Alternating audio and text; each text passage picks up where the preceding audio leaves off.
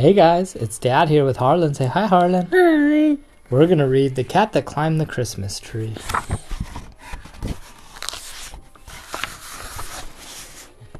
It was Benny the cat's first Christmas. On Christmas Eve, armloads of boxes were carried into the living room. Out of the tissue paper and cellophane bags, wonderful objects appeared to be hung on the Christmas tree. Benny was fascinated. He stood on his hind legs and grabbed the lowest branch of the tree with an eager paw. "Now, Benny, behave yourself," Emily laughed and swooped him away. "Christmas trees are not for cats." But after the family was in bed, Benny sat at the foot of the Christmas tree. Glass balls sparkled in the moonlight. Tiny sleds, velvet mice, and reindeers with red bells dangled from branch tips. In the upper bars, Chinese ladies and miniature soldiers floated in half shadows. And on the highest branch, an angel stood in silent watch. Benny just had to have a closer look. His muscles tensed and his tail twitched. What a climb this would be! Right to the very top. In one quick leap, he was on a low branch, nose to nose with an old fuzzy reindeer. He gave a little tap to make sure the reindeer spun, and for good measure, a playful growl. The reindeer tossed his head and snorted. Benny was surprised. He nearly fell off the branch. "You're real?" he said. "Of course," the reindeer replied. Then Benny heard excited chatter and bits of songs flittering through the branches. "Is it always this noisy?" he asked. "Oh, yes," the reindeer said. "We only get together once a year, you know." "This is my first Christmas," Benny admitted. "Your first?" the old reindeer chuckled. "I've been with the family for years. In fact," he said, "I used to hang at the top right beside the angel herself." "Really? At the top? That's where I'm headed now," Benny said with a wave. He scrambled onto a higher branch. Yeah. Up Benny climbed past silver flutes and tiny drums. Miniature skaters called to one another, and old-fashioned clothespin ladies gossiped on their branch. Suddenly, a familiar squeal caught his attention. A velvet mouse peeked out of a red stocking. Curious, Benny approached. The mouse ducked out of sight. "Go away," the mouse cried. "Don't worry," Benny said reassuringly. "I'll never hurt velvet mice. Besides, I'm on my way to the top of the tree." The mouse cautiously rose from his stocking and regarded Benny with interest. "That's very unusual," said the mouse, "and possibly risky." "Cats thrive on risk," Benny scoffed. "Just the other day I jumped right from the kitchen counter to the table, and I was carrying a piece of bacon at the same time." "I'm sure you're good," the mouse said, "but there are sharp needles and shaky branches, not to mention the soldiers who guard the top of the tree. You'll never get past them." "I'll keep that in mind," Benny smiled.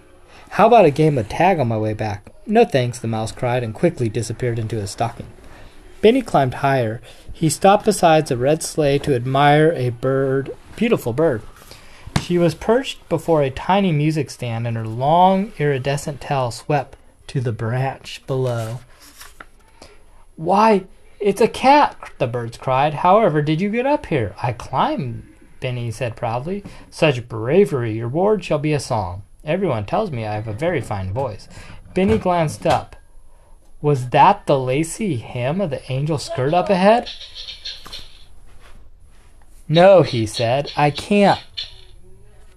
Benny reached the next branch. Chinese ladies whispered behind their fans. One pointed at something over Benny's shoulders. Before he could turn, Benny heard a shout. "Halt! Who goes there?" The soldiers, their leader, advanced and stood before Benny. "I'm Benny the cat," Benny answered in his most charming voice. "I've come to see the top of the tree." "No cats in the tree," the leader said firmly. "Go back." "But I'd love to see the angel," Benny said, smiling pleasantly. "I'll be just a minute." Benny started around the line of soldiers. They rushed to bar his way, but Benny was too fast for them. He leaped to one side and broke past. 2 glass bells crashed to the floor. The tree was in an uproar. Benny caught a branch over his head, but it dipped sharply. His back leg slid off the branch and spun in the air. "What is this commotion in my tree?" a voice called from above. "Soldiers, let the visitor pass." The soldiers withdrew. Benny regained his footing and made his way to the topmost branch. The angel stood on her fluffy cloud.